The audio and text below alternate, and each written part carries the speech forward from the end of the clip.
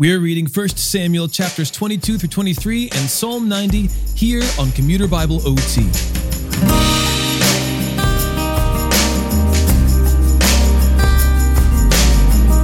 King Saul starts to crack under pressure and becomes increasingly paranoid, imagining that David could strike at any moment. He accuses his men of not caring about him and conspiring against him. Doeg the Edomite speaks up, remembering that he had seen David get supplies from Ahimelech. In a rage, Saul visits Ahimelech, accuses him of treason, and assigns Doeg the task of slaughtering an entire city of priests and their families. Only one priest escapes the massacre, and he flees to David. Later, Jonathan visits with David in Horesh and renews his covenant with his friend. 1 Samuel, chapters 22 through 23. So David left Gath and took refuge in the cave of Adullam.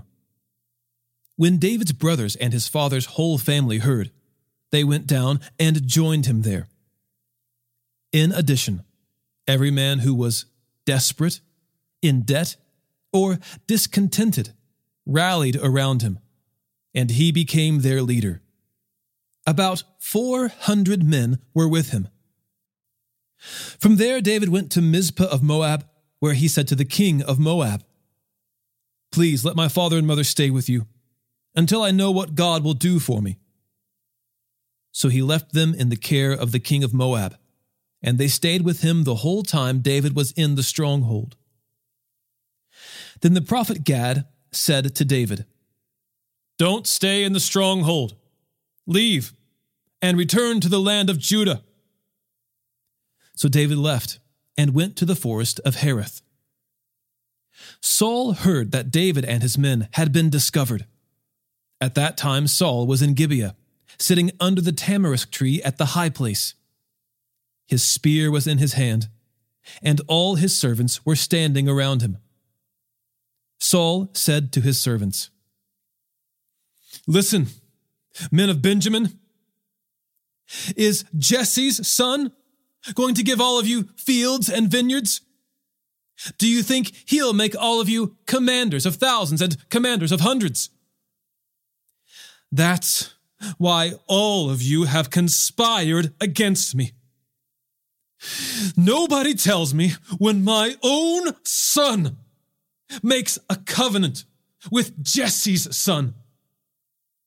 None of you cares about me or tells me that my son has stirred up my own servant to wait in ambush for me, as is the case today." Then Doeg the Edomite, who was in charge of Saul's servants, answered, "I saw Jesse's son come to Ahimelech, son of Ahitub, at Nob. Ahimelech inquired of the Lord for him and gave him provisions. He also gave him the sword of Goliath the Philistine." The king sent messengers to summon the priest Ahimelech, son of Ahitub, and his father's whole family, who were priests in Nob. All of them came to the king. Then Saul said, "Listen, son of Ahitub." "I'm at your service, my lord," he said. Saul asked him, "Why did you and Jesse's son conspire against me? You gave him bread and a sword and inquired of God for him, so he could rise up against me and wait in ambush, as is the case today." Ahimelech replied to the king, "Who among all your servants is as faithful as David? He is the king's son-in-law, captain of your bodyguard, and honored in your house. Was today the first time I inquired of God for him? Of course not. Please, don't let the king make an accusation against your servant or any of my father's family, for your servant didn't have any idea about all this." But the king said, "You will die, Ahimelech, you and your father's whole family. Then the king ordered the guards standing by him, "Turn and kill the priests of the Lord, because they sided with David. For they knew he was fleeing, but they didn't tell me." But the king's servants would not lift a hand to execute the priests of the Lord. So the king said to Doeg, "Go and execute the priests." So Doeg the Edomite went and executed the priests himself. On that day, he killed 85 men who wore linen ephods. He also struck down Nob, the city of the priests, with the sword, both men and women, infants and nursing babies, oxen, donkeys, and sheep. However, one of the sons of Ahimelech, son of Ahitub, escaped. His name was Abiathar, and he fled to David. Abiathar told David that Saul had killed the priests of the Lord. Then David said to Abiathar, "I knew that Doeg the Edomite was there that day, and that he was sure to report to Saul. I myself am responsible for the lives of everyone in your father's family. Stay with me. Don't be afraid, for the one who wants to take my life wants to take your life. You will be safe with me."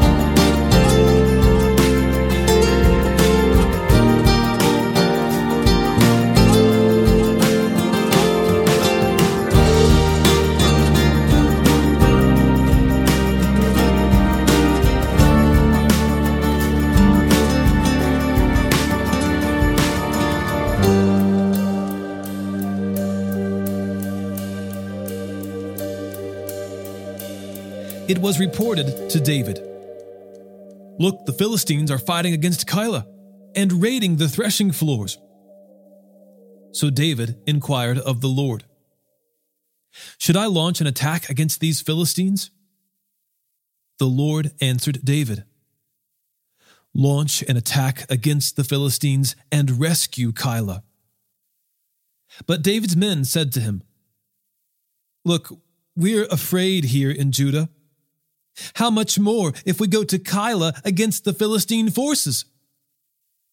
Once again, David inquired of the Lord, and the Lord answered him, "Go at once to Keilah, for I will hand the Philistines over to you."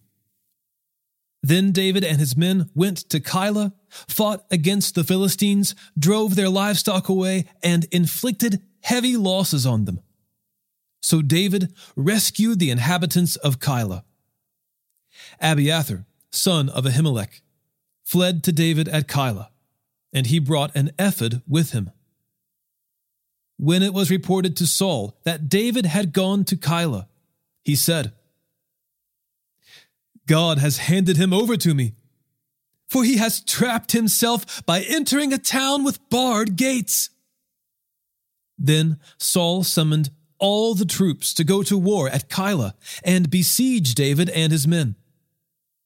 When David learned that Saul was plotting evil against him, he said to the priest Abiathar, "Bring the ephod." Then David said,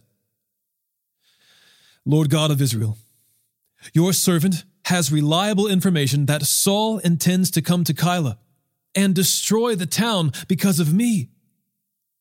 Will the citizens of Keilah hand me over to him? Will Saul come down as your servant has heard? Lord God of Israel, please tell your servant." The Lord answered, "He will come down." Then David asked, "Will the citizens of Keilah hand me and my men over to Saul?" "They will," the Lord responded. So David and his men, numbering about 600, left Keilah at once and moved from place to place. When it was reported to Saul that David had escaped from Keilah, he called off the expedition. David then stayed in the wilderness strongholds and in the hill country of the wilderness of Ziph. Saul searched for him every day, but God did not hand David over to him. David was in the wilderness of Ziph in Horesh when he saw that Saul had come out to take his life. Then Saul's son Jonathan came to David in Horesh and encouraged him in his faith in God, saying, "Don't be afraid, for my father Saul will never lay a hand on you. You yourself will be king over Israel, and I'll be your second in command. Even my father Saul knows it is true." Then the two of them made a covenant in the Lord's presence. Afterward, David remained in Horesh, while Jonathan went home. Some Ziphites came up to Saul at Gibeah and said, "Isn't it true that David is hiding among us in the strongholds in Horesh, on the hill of Hakilah, south of Jeshimon? So now, whenever the king wants to come down, let him come down. As for us, we will be glad to hand him over to the king." "May you be blessed by the Lord," replied Saul, "for you have shown concern for me. Go and check again. Investigate where he goes and who has seen him there. They tell me he is extremely cunning. Investigate all the places where he hides. Then come back to me with accurate information, and I'll go with you. If it turns out he really is in the region, I'll search for him among all the clans of Judah." So they went to Ziph ahead of Saul. Now David and his men were in the wilderness near Maon on the Arabah south of Jeshimon, and Saul and his men went to look for him. When David was told about it, he went down to the rock and stayed in the wilderness of Maon. Saul heard of this and pursued David there. Saul went along one side of the mountain, and David and his men went along the other side. Even though David was hurrying to get away from Saul, Saul and his men were closing in on David and his men to capture them. Then a messenger came to Saul, saying, "Come quickly, because the Philistines have raided the land." So Saul broke off his pursuit of David and went to engage the Philistines. Therefore, that place was named the Rock of Separation. From there, David went up and stayed in the strongholds of En-Gedi.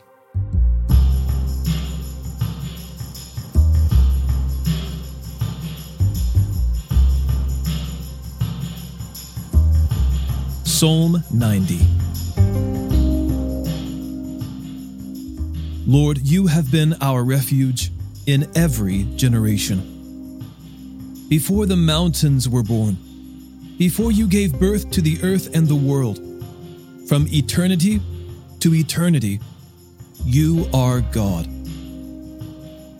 You return mankind to the dust, saying, "Return, descendants of Adam." For in your sight 1,000 years are like yesterday that passes by, like a few hours of the night. You end their lives, they sleep. They are like grass that grows in the morning. In the morning it sprouts and grows. By evening it withers and dries up. For we are consumed by your anger. We are terrified by your wrath.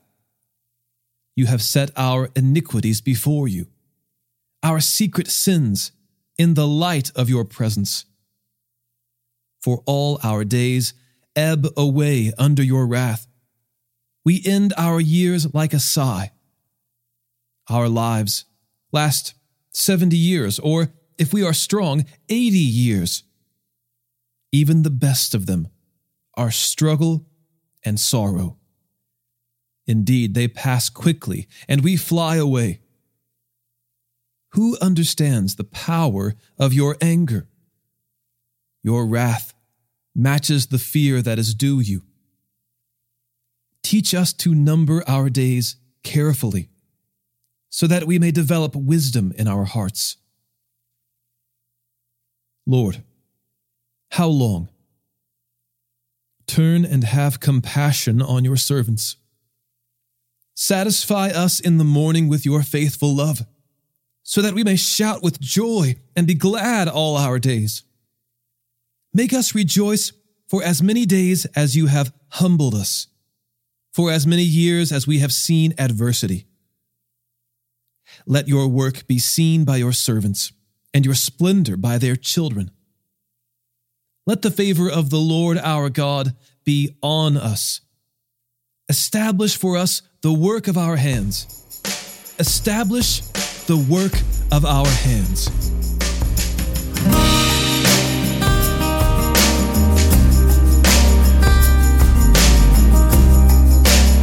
Today's episode was narrated and orchestrated by me, John Ross, and co-produced by the Christian Standard Bible. Thanks for listening, and remember to trust in the Lord with all your heart and do not rely on your own understanding. In all your ways know Him, and He will make your paths straight.